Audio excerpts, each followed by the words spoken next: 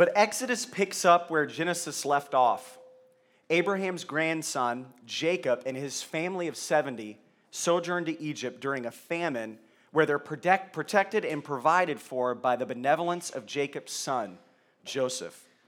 Joseph, after being betrayed by his brothers and sold into slavery into Egypt, rises to a position of status. He's second in command of all of Egypt through the sovereign providence of God. Now, God's plan for his people from the very beginning was for them to work alongside him in bringing life and hope to the world.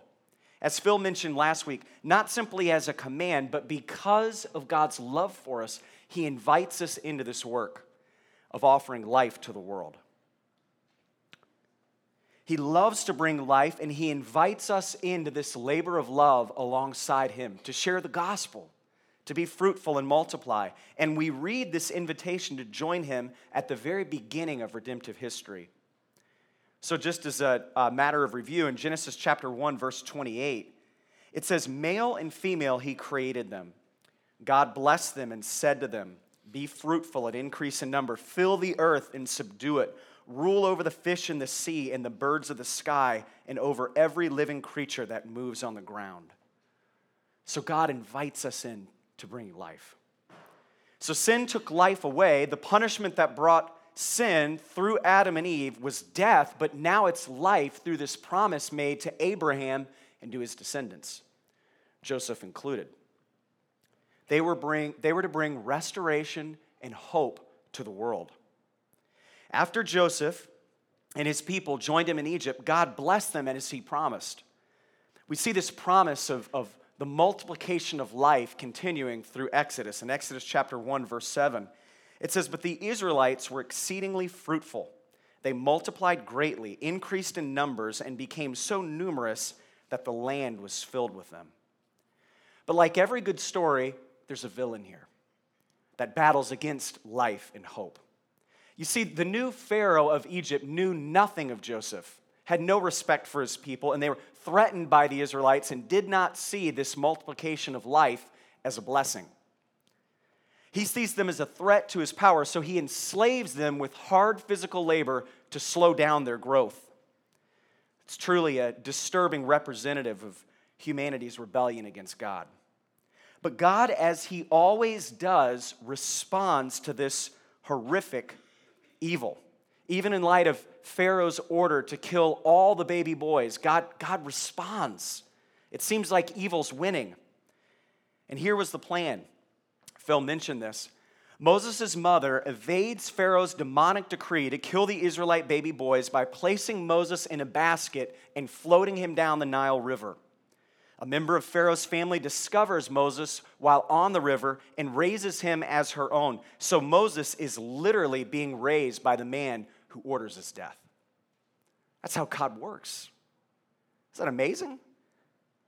And through a series of events, Moses, who appears to be the hero of this story, flees Egypt to another community for a number of years after killing an Egyptian guard, trying to protect and defend his countrymen. During this period where Moses is on the run, he encounters God in a powerful way.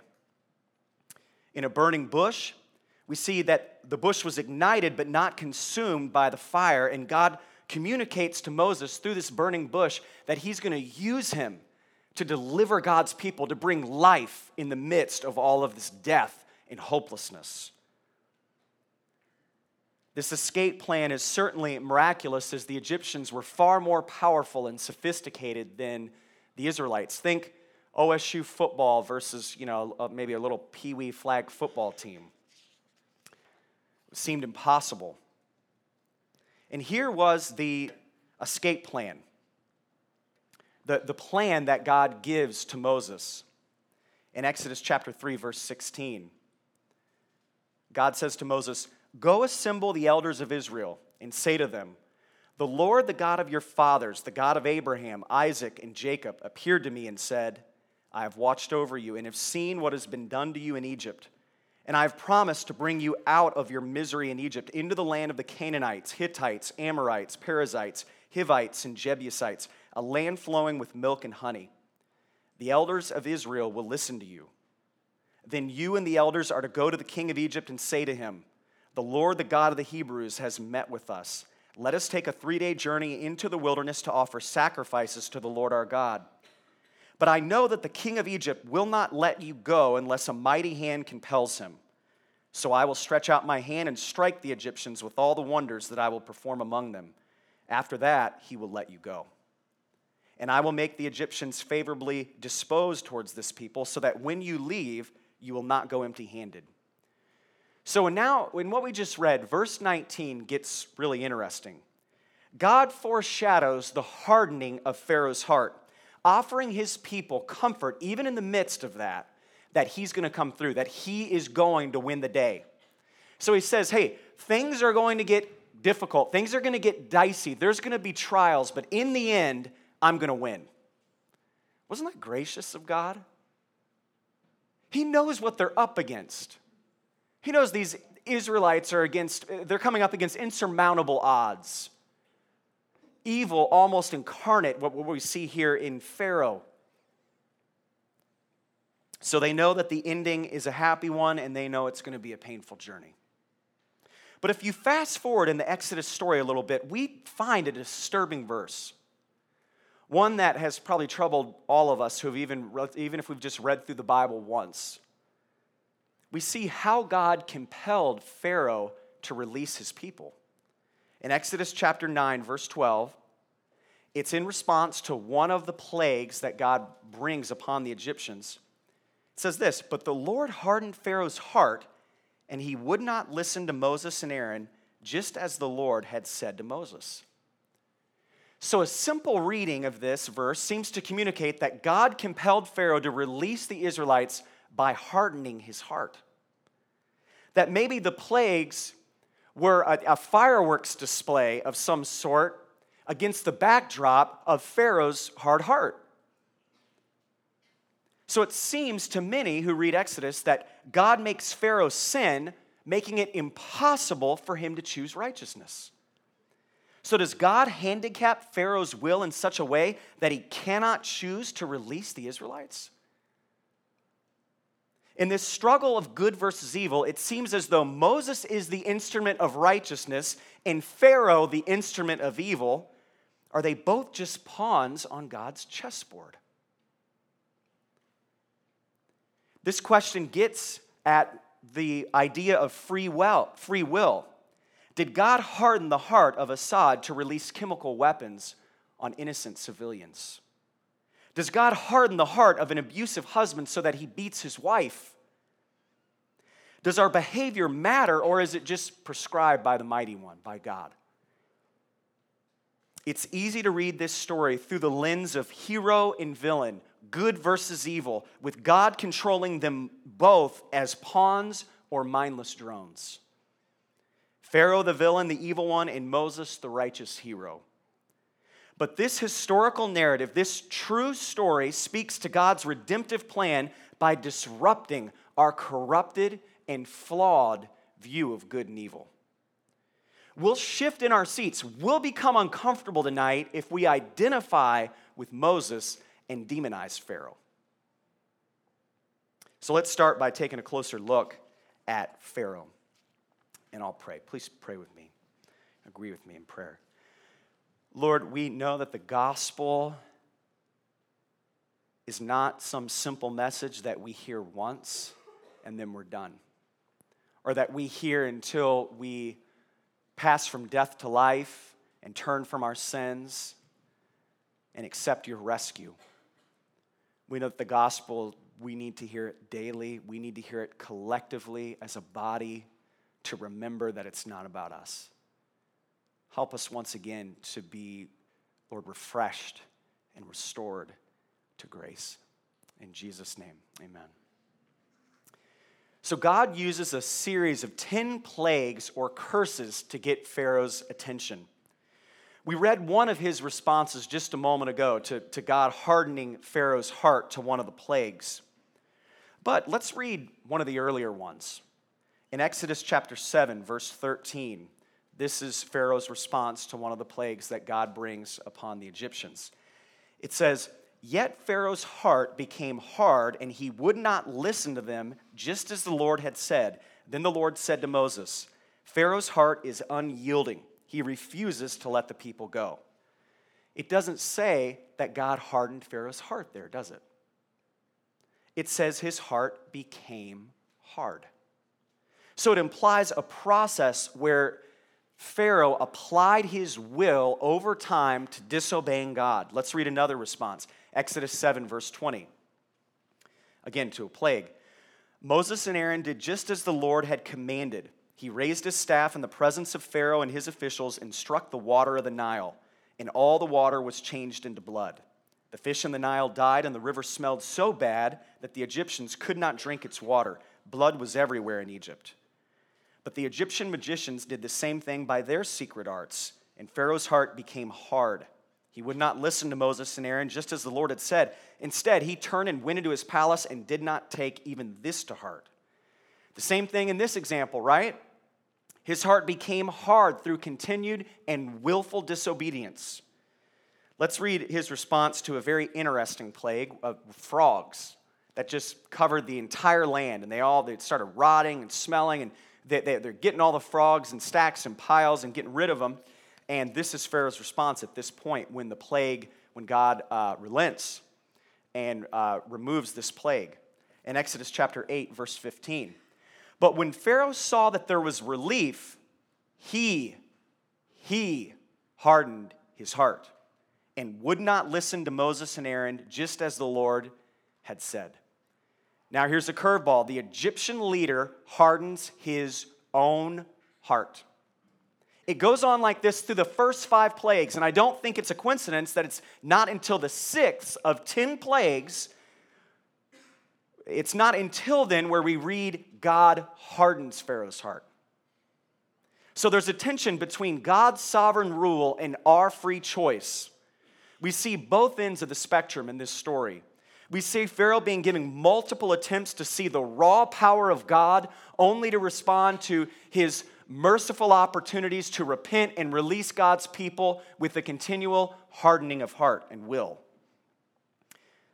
On the other hand, we see God using Pharaoh's disobedience to accomplish his own purposes. So God gives Pharaoh free choices, but his sinful choices accomplish God's will nonetheless. So in other words, God gives us choice, but he's not in any way hindered by our choices. So the Pharaoh hardened his heart by his own free will. And it's a mystery, but there comes a point where we no longer have any control over our hard heart. I don't know when that is.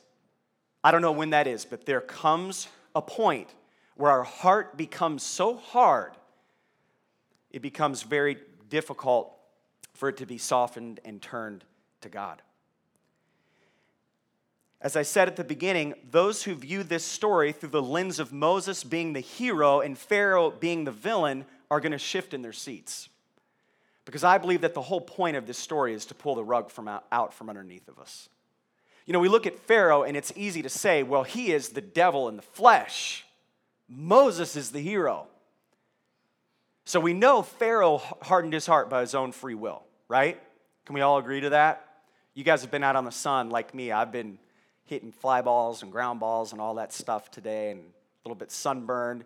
Maybe you've been outside today too, but try to hang with me. Or else I'm going to start hitting ground balls to you out in here. I'm going to line you up and we're going to produce something tonight. So Moses, I don't want to take anything away from the guy. Obviously, he's a mighty instrument of God. To say that he followed God's directives against an intimidating foe is an understatement. But we see several seams in Moses' character unraveling as the pressures increased. And it reveals some surprising flaws. So let's rewind to the infant stages of Moses' calling to confront the Pharaoh. Moses is in the process of leaving his refuge city that he retreated to after killing the Egyptian guard.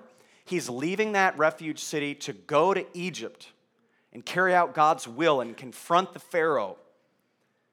And this is where we pick up. In Exodus chapter 4, verse 24, maybe one of the most disturbing passages in the Bible. At a lodging place on the way, and this is just out of the blue, even when you read it in context, it's tough. At a lodging place on the way, the Lord met Moses and was about to kill him.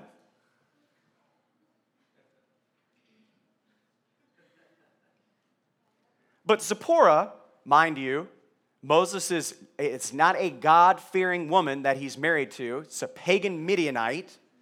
Zipporah took a flint knife. This is not a surgical instrument, but a rock. Cut off her son's foreskin and touched Moses' feet with it. Surely you are a bridegroom of blood to me, she said. So the Lord let him alone. At that same time, she said bridegroom of blood, referring to circumcision. Foreskin, bridegroom of blood. What do foreskin, bridegroom of blood, a pagan wife named Zipporah, circumcision, and a flint knife have in common? Ouch. Ouch. Ouch is what they have in common. It's a confusing story, to be sure. That's only happened to Becky and I a few times in our marriage. But I want to focus on what it says in verse 24. Timmy remembers when that happened. Wasn't pretty. See, once you get teenagers, you can poke fun at them in the teaching. It's great. In verse 24, it says, the Lord met Moses and was about to kill him. Guys, God had been investing in Moses for 80 years. This was God's man. There were not many faithful in the land. God doesn't need Moses. But isn't he the hero? Why would God threaten to kill the hero? The story's not supposed to go like this. He's the captain of the team, and he's being confronted by God himself. I mean, Pharaoh gets 10 chances, 10 plagues, and Moses just gets one. And God's going to kill him. It seems unfair, doesn't it? It's stories like this that, if we're honest, we can get a little angsty in our relationship with God when we read stories like this. It makes us think, maybe he's not who I thought he was.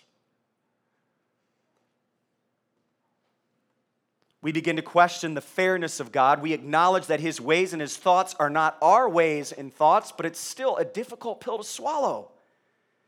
Is God willing to waste 80 years of preparation? What did Moses do that was so wrong? I mean, there are many theories that I don't want to get into tonight. I mean, honestly, the theories are kind of ridiculous because no one really agrees on them. But we do know this. The offense revolves around Moses disobeying God's command to circumcise his son. We know that. And redemptive history tells us that circumcision is a big deal. So let's hit the rewind button once again. We're going to go back quite some time before these events in Exodus to Genesis chapter 17, verse 9.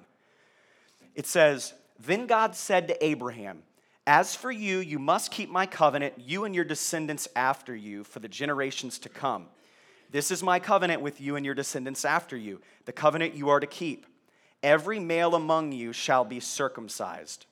You are to undergo circumcision, and it will be the sign of the covenant between me and you. For the generations to come, every male among you who is 8 days old must be circumcised, including those born in your household or bought with money from a foreigner, those who are not your offspring. Whether born in your household or bought with your money, they must be circumcised.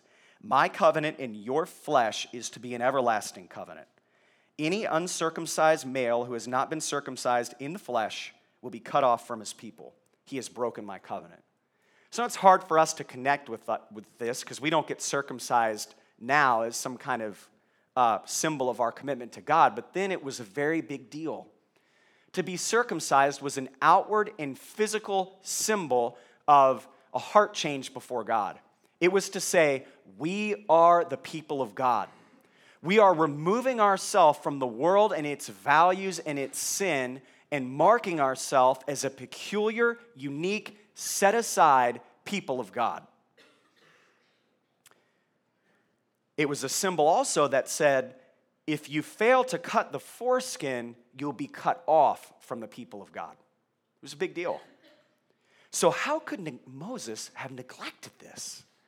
How could he have neglected it? Seems like such a simple thing. I mean, not for the kid, but for the others involved. You see, God, he had provided for Moses every step of the way. I mean, Moses knew God was faithful. As a baby, when Pharaoh sought to kill all the Israelite baby boys, God not only saw to it that Moses was protected by Pharaoh's family, but if you read the story, you'll see that God also graciously connected Moses with a wet nurse. And do you know who that wet nurse was? It was Moses' mother. And for 4 years, Moses was nursed by his mother. That was the tradition back then. By this Israelite woman, this Hebrew woman. That, you know what? That was enough time for Moses to have learned from his mom who he was and to whom he belonged. He knew because they started him very young. More than that, he was given a safe refuge after he killed the Egyptian guard. But even beyond all that, I'm blown away that God had already told Moses, remember at the burning bush, I'm going to provide for you. I'm going to protect you. Things are going to get dicey. I mean, God spoke to Moses and gave him very specific commands.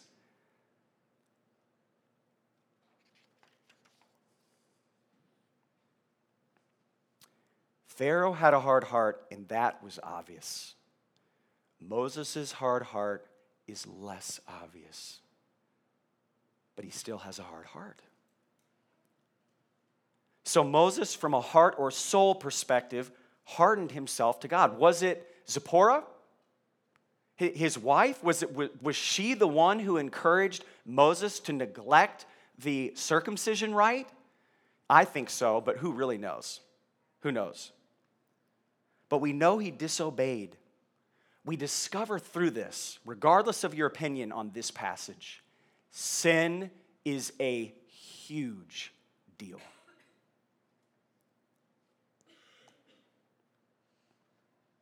I mean, Pharaoh gets 10 chances before the Red Sea crushes and drowns him, and Moses, for what seems like a small infraction, is threatened by death from God himself. Sin is death. We chose it. Sin is death. One sin is the choice to embrace death. God gave us life, and Adam and Eve and all of us have chosen sin. We've chosen death. We've chosen to go our own way. We rate sins like a singer on American Idol. Some are not that bad, and others are terrible, and some are really good according to us, but not so with God. God hates American Idol because reality shows are awful. No, I'm just kidding. You understand what I'm saying. God doesn't see the same sin the same way we do. Sin is to God as arsenic is to us. We wouldn't say that just a spoonful of arsenic is no big deal to our systems. Sin kills. It's poison to our souls. So the one that you might have viewed as the hero of this story has come tumbling down. And he does several times that we could point to in this story as well. And we see ourselves in Moses' predicament before God if we pay attention. We don't walk away from this story thinking, I want to be like Moses and avoid the hard heart of Pharaoh. That's not the point. That is not the point of this story. We walk away from this story thinking even Moses could not escape being trapped by the Almighty God who demands perfection. Even his heart at times was hard towards God. You see, Pharaoh and Moses and you and me have a soul problem, and it's a big deal. Even all Moses' great deeds done for God were not enough. Even though Moses was used by God mightily, that was not enough. So how did Moses and Pharaoh and you and me get into this mess? How do we become so hard-hearted towards God? So poisoned with the deadly effects of sin. Our souls are the problem. They are created for God and by God, and they're hungry for God. Jesus says, what does it profit a man if he gains the whole world but forfeits his soul? In other words, you can go after all these things to fill yourself. And it can all be for naught. First, we need to have a lightning quick spiritual anatomy lesson. You are not simply a self, you are a soul. The Lord God formed man of the dust of the ground and breathed into his nostrils the breath of life, and man became a living soul. We were not made to be self-sufficient. What runs our life is our soul. Our soul screams out, and it causes us to do all kinds of things, some good and some bad. It's not external circumstances, not our emotions, not our relationships or our successes or our failures. The soul is the quarterback that commands our emotions, that commands our responses. If our souls are healthy, then no circumstance or person can shake us. Death can't and failures can't. But if our souls are unhealthy, circumstances and people can't save our lives. Wealth beyond all measure, romance beyond description, success beyond our wildest dreams, and the deepest of friendships are not enough to save our souls. They're Tylenol to a brain tumor, temporary relief to a deadly problem.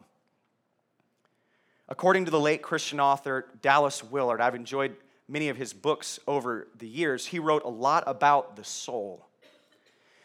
And the soul is what connects your will, your mind, and your body into one unifying whole, and it's spoken of often all over the Bible. It seeks to connect us with God and other people in redemptive ways. A healthy soul, according to Willard, is one where your mind, that is your thoughts, your feelings, your values, and your conscience, and your body, your face, your body language, and your actions, and all the rest is brought into a single, well-ordered life. When we feel like our peace is shaken, when you as a mother at home with your children feel like you're about to jump out of your skin, when you're at work and you're bored out of your mind and you think that only a change in position is going to make you happy, when you have tension in a relationship and it feels like only resolution to that relationship will bring you back to a level playing field emotionally, when you search social media for hours on end thinking if I can just get enough likes or be invited to enough groups or events or whatever, I'll be happy, your problem is a soul problem.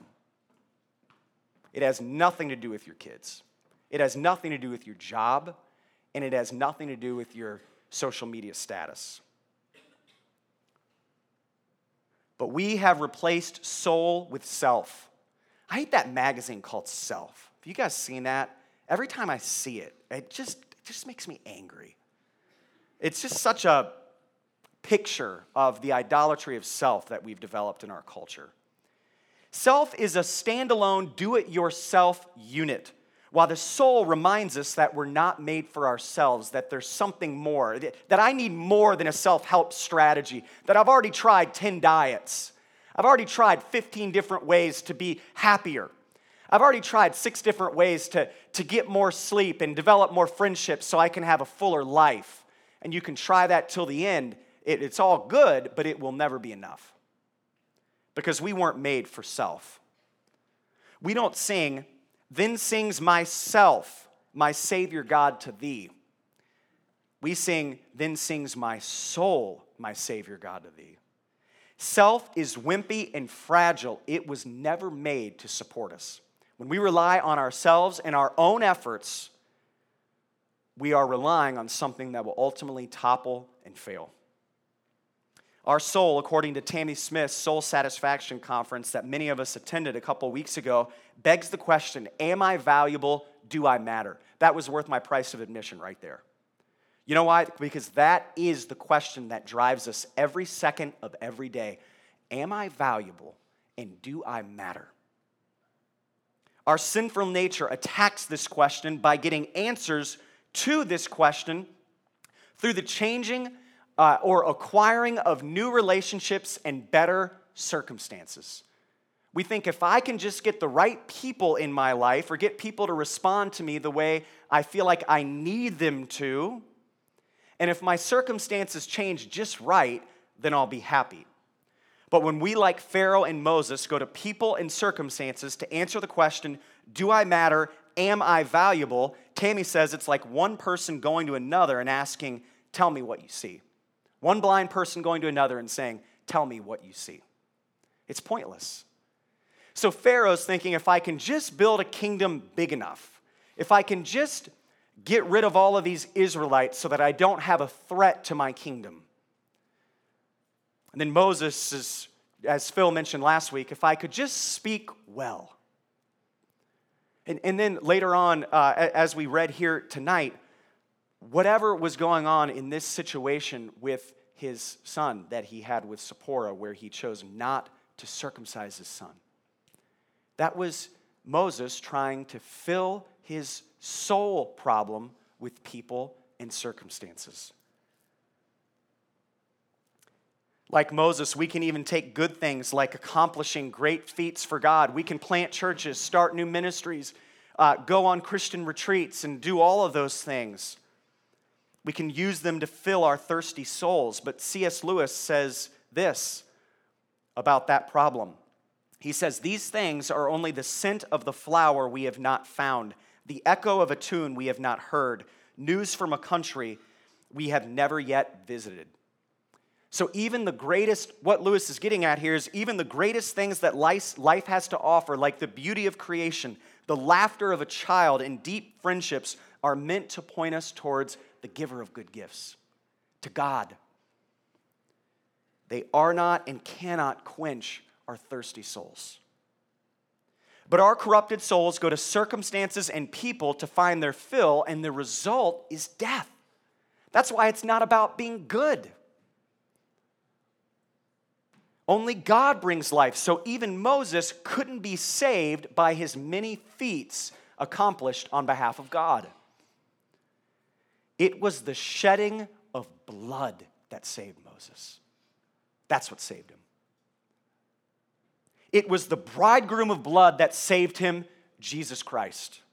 It says in Colossians chapter 2, verse 11, when you come to Christ, you were circumcised, but not by a physical procedure. Christ performed a spiritual circumcision, the cutting away of your sinful nature. So we look all the way back to Moses and Abraham and the command to be circumcised, and it was a foreshadowing, a symbol of what was to come. And because Christ exists eternally, the Jew who circumcised his family and did so the way the symbol was intended to be used as an outward symbol of a heart that was truly changed by God, it was Jesus who saved them. The pre-incarnate Christ. And it was Jesus who saved Moses. Jesus is the hero of this story. It wasn't Moses. And Jesus is the hero of our story. It's not you, it's not me, it's not self. The worship team can go ahead and come on up here. Every ache in our heart should point us towards Christ. Like Moses, we know the end of the story, don't we? We know the end of the story. And we know that before that happy ending, things are going to get rough. Things have already gotten rough. Jesus says to us about the nature of life on earth in John chapter 16, verse 33, I have told you these things so that in me you may have peace. Does that sound like anybody else you just heard from? When God spoke to Moses and says, I'm going to come through. Pharaoh he's going to resist, but I'm going to compel him, and you're going to be free. He says, in this world you will have trouble, but take heart, I have overcome the world. Jesus also said of the end, he's speaking to his disciples as he ascends to heaven after he finished his ministry on earth. And it says in Acts 1, verse 10, they, that is the disciples, were looking intently up into the sky as he was going, when suddenly 2 men dressed in white, those were angels, stood beside them. Men of Galilee, they said, why do you stand here looking into the sky? This same Jesus who has been taken from you into heaven will come back in the same way you have seen him go into heaven. So Jesus is coming back. This great Day of the Lord series that we just went through is awesome, wasn't it? We know he's coming back. We know the ending. But we, like Moses, what do? we harden our hearts anyway. And our promise is so much greater. We can't help it. It's the way we're wired. It's the product of fallen humanity. It's the choice that we made when all of us chose to sin. Even the best of us. Just yesterday, my father told me of a funeral he went to. And he just actually went yesterday. And this woman who died was a pastor's wife. She was seen as the epitome of love. Everyone in the community said, the stories at this funeral, that the house was packed, and one person after person gets up. She invited me over for dinner. She helped me when I was going through this trial. She helped me when I was going through that. It was awesome. She was in church every Sunday at multiple meetings for decades upon decades. And my father, who many of you have met, was shocked when her oldest son got up and shared last at the funeral. And you know what he shared? He said, many of you are going to be shocked by this, but I suspected that my mom loved people, but that she was religious, that she didn't truly have a relationship with Jesus. So I shared the gospel with her, and she came to know Jesus. She had said it never had made sense to her just days before she died. Tonight, I want to ask you a simple question. Do you love Jesus? Because we don't love him on our own. We naturally harden our hearts. He's got to change us. I'm not asking you if you go to church. I'm not asking you if you pray. I'm not asking you if you're in a home group or even if you're a leader at this church. I'm not asking you if you support missions. I'm not asking you if you're planning on making some sort of tremendous sacrifice this next week for God. I'm not asking you how many times you've shared the gospel. I'm asking you, do you love Jesus? And for some of you, you may not have a relationship with Jesus. For others, your soul is broken. Regardless, I want to ask you some simple questions that can offer you and me a litmus test to look at, because the soul can be kind of a confusing thing, but to look at the condition of your soul. And that's this. Fill in the blank here. I will have peace if blank happens. I will have peace if the house sells. I will have peace if this relational conflict is resolved. I will have peace if this bill is paid. I will have peace if I can finally have a child. I will have peace if I can finally get this child under control. Or another way to phrase that is fill in this blank. If only blank happens or happened, I would be happy. If only I wouldn't have made that mistake I made years ago. If only I lived in a better house. If only I could get the career I wanted. Then I would be at peace and I would be happy. Folks, if that is the condition of your soul, if the blank is not filled with Jesus, then it means your soul is sick. And it may mean that you're religious, but that you don't know Jesus. And we see this command over and over in Scripture from the very beginning to the end. Don't harden your hearts, because it's not entirely about what we do. Of course, our actions do reflect the condition of a heart that's been changed by Christ, but not always. Sometimes we can fake it. Sometimes personality, just having a warm personality, can make it appear as if you have an authentic relationship with Jesus. And I want to ask you tonight, what is the condition of your soul? Is it healthy? Is it broken? Or are you in a place where you don't know Jesus? I'm going to pray for those latter two right now, and you can agree along with me if that's your desire. Lord,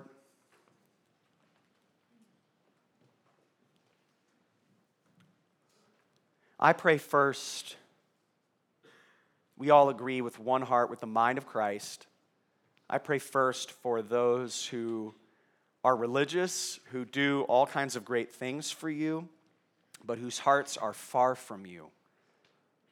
Holy Spirit, I pray that you would convict those who are in that state tonight, in that condition. And if you feel as if you're in that place tonight, please just pray along with me. Just agree with the prayer that I'm about to pray in your own mind and heart. Lord, I realize that I've been pretending. I go to church services, I do good things, people see me as a Christian, but I realize that my heart is far from you. Lord, please rescue me from my sin. Lord, please give me the grace to turn from my sin and turn to you. I need you to make my heart soft. I receive the gift of your cross where you shed your blood and paid the penalty for me that I deserve so that my heart might be circumcised unto God. And I receive the gift of your resurrection where I can have new life in you that's not based on religion, but that's based on the warm intimacy that a papa has for his little one. That I can have life, that I can answer that question that I'm valuable and I'm loved. In Jesus' name, amen. Now for those who are in that place where maybe you realize that your soul is sick, your back is in some ways turned towards the Lord. You know him, but you fill in that blank, if only, with something else besides Jesus. Right now, I don't know what it is for you, but can you, in this next worship song, can you offer that to the Lord and say, Lord, I give you this idol, and I pray that you would soften my heart. And could you take hold of the grace to walk away from that sin and walk towards Jesus? Lord, we love you. And as we take our offering and continue on into worship tonight, Lord, I pray that we would respond to your salvation, Lord, that we wouldn't harden our hearts, but that we would turn to you. That by your grace, Lord, we would take hold of your power that allows us to approach the throne room of grace with confidence. I pray this in Jesus' name. Amen.